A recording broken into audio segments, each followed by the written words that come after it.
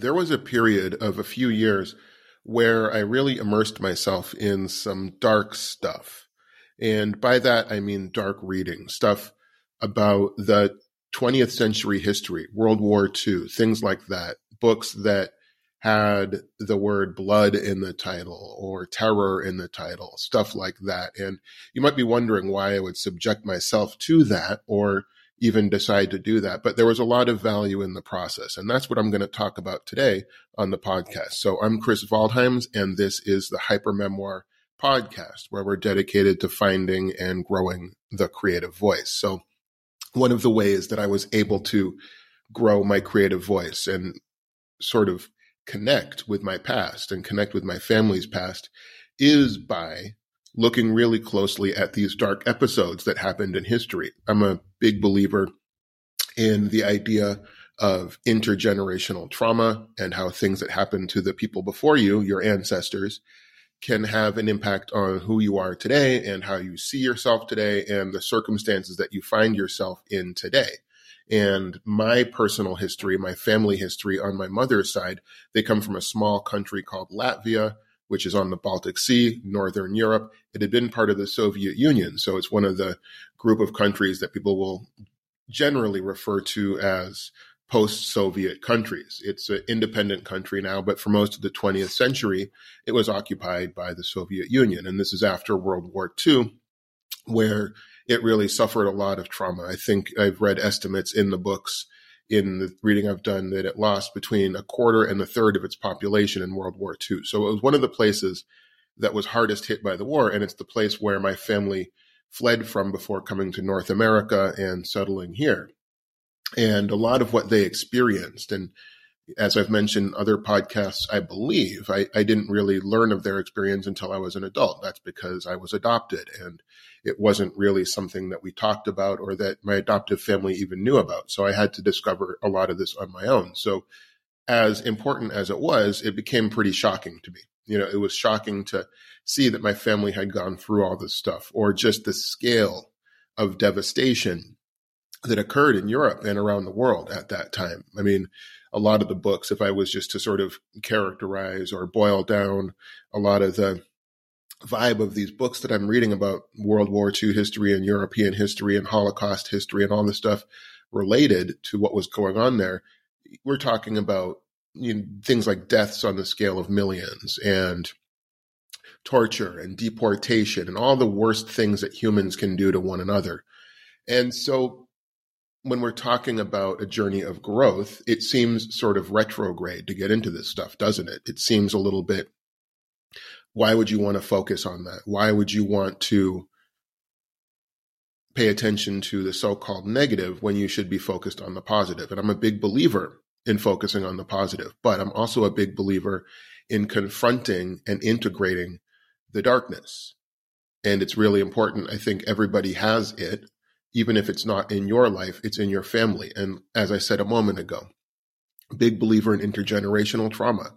There are things in my life, there are ways that I would behave where I learned that it really wasn't about things I had experienced, but things that somehow had been passed down to me from my parents or grandparents or great-grandparents, just reactions or fears or these things that sort of grip me.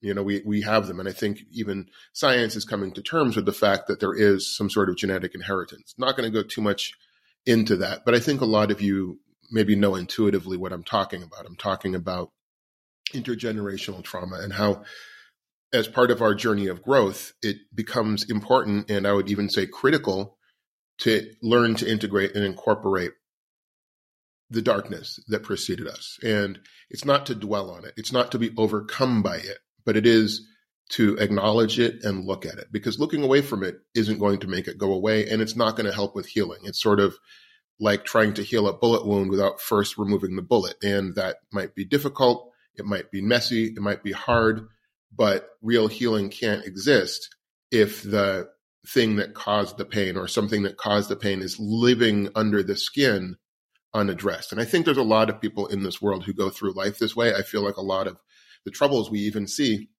nowadays, whether it's politically or socially or within nations, between nations, a lot of it comes from people not actually wanting to look into that trauma. There's a lot of people who remember it, but there's a lot of people who want to push it under the carpet. And even among those who remember it, there's a lot of people who might remember it factually, but really don't engage with it emotionally. And so for me, that's become the game, off and on. I think more a few years ago than not, but it's really become an off and on pursuit of mine to make sure that I'm incorporating and looking at all of this stuff that happened with my family. Because to be frank, bringing my family story into all of this. So I've been talking about finding and growing creative voice, but another thread that's important and I think speaks closely to my purpose and why I'm here doing this podcast or writing or doing a lot of things that I do, it's really to tell that family story, but also in a way that I think shares the lessons I learned with other people. So it's not just about here's an interesting story, but rather I want to make sure that I can present it to other people. And so for me,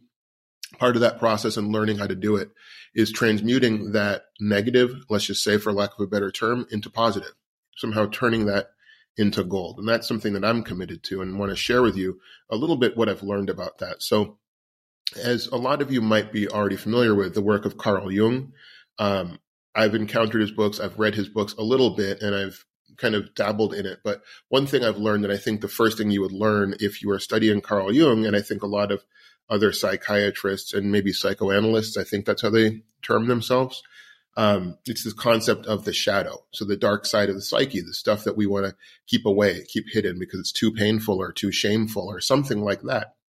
But I think what Jung said and what he wrote about is, and here's actually a quote from him that I pulled. It says that everyone carries a shadow, and the less it is embodied in the individual's conscious life, the blacker and denser it is, which is what I found to be true. I feel like through my life, I was holding a lot of this pain inside me, not looking at it, and it really affected me unconsciously in the choices I made and the fears that I had. And as soon as I started encountering it and looking at it face to face, it loses a lot of its power. It's not sort of sitting there in the background doing what it wants, wreaking havoc on our lives, but we can actually take account of it and see what it is. And by looking at it, really come to terms. And so that for me was why it was so important that I look into these episodes of brutality and oppression and pain, because that's where my ancestral roots come from. I come from a place with a lot of that. And I think that maybe somehow a lot of that ended up in my shadow self, which again, I'm kind of going off maybe on a little bit of a tangent here. And it is natural to want to look away from the darkness, but I told myself that I wouldn't. I told myself that if I was to sort of get to a place of healing and reconciliation, I would have to look at this stuff, which is what I did. And it's interesting because I do try to move myself into a positive mental attitude, a positive vibe in life. But I think maybe if you do that to the exclusion of dealing with the negative, not only do you lose a lot of power in your own creativity. So a lot of the things that I've learned and incorporated and integrated into my conscious life has become part of my art, has become part of what I've written about. And I think that's what's going to give it power as it's out there, is people seeing the contrast between the dark and the light, right? So if you only have light, things, they don't have power. And I see this a lot sometimes in different spiritual communities. And while I appreciate it all, I think that if I do detect that people aren't looking at the darkness or looking at it in a way that's constructive, it's missing a lot. I feel like that maybe that's what people mean by the term spiritual bypassing, where you sort of stay positive, but you're missing the negative. And I've seen a lot of people who, aspire to be spiritual or positive or whatever. And sometimes they can be kind of, how to put this nicely, difficult people to deal with. And it's usually, and I can tell that it's usually because they have some sort of personal issue or intergenerational issue or something like that they haven't really looked at, because they're the kind of people, when you meet them, they're all about positivity and only positivity. So I think that's a trap that I prefer to avoid. And I recommend that other people try to avoid too. So I felt that as I looked at the shadow, as I started reading about these things, it started to give me strength, if nothing else, an appreciation for what my family went through and was able to overcome, and then how much better my own life is. Because it's really easy, especially in the modern world, to take for granted what we have. But when you're reading about deportations and mass executions and all this horrible shit, and then you look at your life, and for a lot of us here in the United States or in the West or in a lot of parts of the world, yes, there are problems, but not on that scale, to be frank, not on that scale. And so for me to compare that and appreciate what happened before me even makes me feel more gratitude. So that alone, if that's all it did, that would be enough. But it does more. And like I said, it was a difficult journey. And I won't say that reading about this stuff or exploring this stuff was necessarily pleasant. In fact, it wasn't. There were times when I felt almost physically ill, and I felt weak, and I felt very emotional. I felt angry. I felt hurt. I felt confused as to why all this stuff could happen.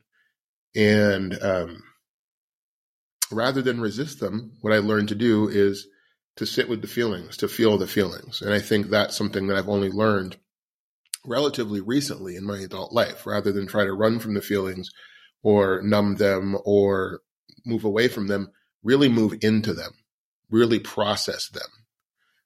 This is something that anybody can learn to do. So it's really an embrace. And I think we can have that. There are ways of transmuting that subconscious darkness into a form of healing. And one of the things that, even from a young age, I think, as I mentioned, I was adopted, but before that I lived in a lot of foster homes, and my life was kind of tumultuous. So it was really interesting to actually see how my family history connected to my own personal tumult and dislocation. But anyway, what I almost came to naturally and intuitively as a child is art as a way to process that trauma. So, as I felt these things, I would draw. There's things I would kind of come back to. I'd draw all kinds of stuff that when I look back at it, it was just me as a child trying to process a lot of what I felt into a place where I had some sort of control. The art allowed me to share a narrative, allowed me to create a narrative for myself and sort of create this world for myself that in a way sort of protected me from stuff and helped me to process stuff. So I think it's true with a lot of other people. And one of the things that I'll share more about in a later episode is also my grandfather was an artist. His name is Xanas Valtimes. You can look him up. He spells Valtimes with a W, but Xanas Valtimes, he was an abstract geometric artist. And he fled from Latvia. So as I mentioned, a lot of my family left Latvia late 40s after the war. And so he came to Montreal. And then when he got to Montreal in the 50s, he started developing this philosophical idea that he expressed through geometric art. And he spent the next 40 or so years working on that, creating artwork. But one of the things that became clear, it was his sort of looking for a sense of order in the world that had gone completely chaotic for him. So he was looking for this sense of order, and art was a way to do it. So it was really interesting to me to discover as an adult that I was just another sort of person in this tradition of being creative as a way to process. And that's also what I did. What I felt was, so, okay, taking all this stuff in, bringing it in, understanding it, feeling it, that's not the end. The end was actually to express this. Now that I've brought this into my being, now that I've looked at it, how do I release it? How do I process it? For me, that was writing a book. So I wrote a book, and I'm going to keep mentioning it on this podcast. And when it's available, of course, I'll let everybody know.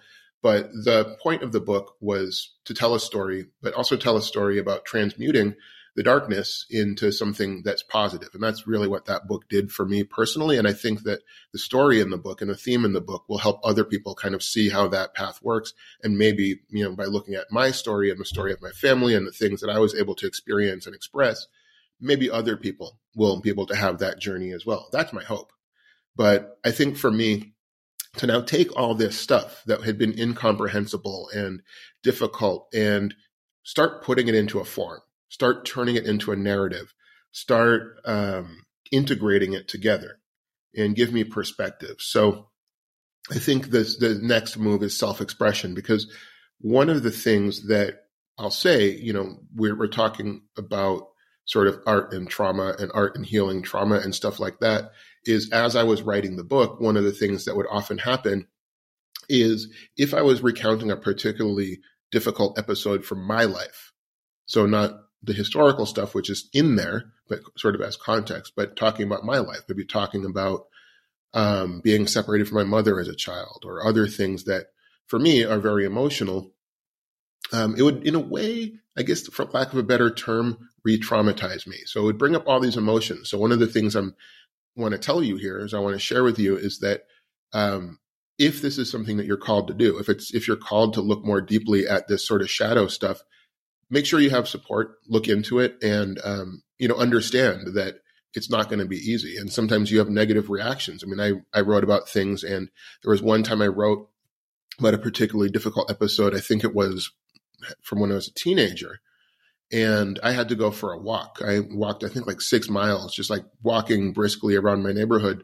And I had to call my adopted sister and basically tell her, look, man, I'm like angry right now. I don't want to go home. I feel like I'm 13 years old and like ready to lash out. So it can bring stuff up, is my point. So, whether it's a friend or someone else, just make sure you have support is what I would say. It's easy for maybe me to say on the other side, but it's a difficult path, but I think it's worthwhile. It's something. So I don't know. I think if we're going to reduce this all down to steps, which I'd like to, I'd like to help you all maybe go down this road if you're inspired to do it, is, if we're kind of bringing it back together. First step, 3 steps here, I'm going to sort of put it into is acknowledge the shadow. So just like I've been talking about, find ways to look these dark things in the face. My experience has been that the more you try to ignore them, the more they creep up. And that's even what Carl Jung was saying. He was talking about how the shadow is this unexpressed, this stuff that we hide away, the stuff that we're ashamed about. If you bring that into the light, if you look at that, it loses its power. So that's what I would say. It's about confronting the negative emotions and experiences instead of avoiding them. So number 2 is now that you have that, now that you've brought that up, now that you're looking at that, the second step is to use art to transmute into pain. So that's where self-expression comes into play. That's where creative voice comes into play. How are you going to release that? How are you going to turn that into something that exists outside of you? How are you going to recontextualize? How are you going to give yourself perspective? My answer, and I think the answer that I'm persuaded is proper, is artwork. And that can be writing. That can be music. It can be anything. I mean, even if it's just journaling, it doesn't need to be art with a capital A. Just something that expresses, right? So something that comes out of you, something that's created in the world. It can be, like I said, journal on your phone, if that's what it is. You don't have to have any special skills. So transmuting. And then the third, and this is obviously difficult, but I think it does tie into the overall theme here of sharing the creative voice and growing the creative voice, is sharing it with the world. So for me, as I mentioned, a lot of the stuff that I've written about, or even the stuff that I talk about here on the podcast, is deeply personal. And the second step of turning it into art was helpful, but I've found there's a lot of new value I'm getting out of sharing with you and sharing with the people who I'm sharing my writing with and who I will share my writing with. I feel like getting another person's perspective on your experience and sharing the load, that's when the transmutation occurs. You take something that could be seen as negative, like a family being deported, and turn that into something positive. Turn that into a positive message of, yet we're still here, yet we've survived, yet we're healthy, right? Yet we're still living, those of us who are. So there's always something to be grateful for. And I think sharing it really, really brings that home. So hopefully this episode's been helpful. Hopefully I've sort of changed your view on a certain things because, as I've said, in talking with different people who are into personal growth and this kind of healing of trauma and pain, I've seen a number of people who it is kind of a realization that you'd want to go into the dark to come to the light, that, that's going to be the way. So I don't know. I don't know if that's you. I don't know if it's anybody that you know, but regardless, thanks for listening. Really appreciate you spending the time with me. And if you have a moment, I wouldn't mind if you left a review, if this had any kind of impact on you. That helps other people find it. And obviously, if you do get value out of this, if I've said anything that you think would benefit other people, I'd love if you spread the word. I'd love if you shared this episode with somebody. No pressure, but it would be really cool if you did. And then, there's also a newsletter. You can kind of find that if you go to Hypermemoir on Instagram. You can find the Instagram and a whole bunch of other stuff, trying to stay consistent there. So would love you to show up so that we can talk about this stuff more. Thanks again.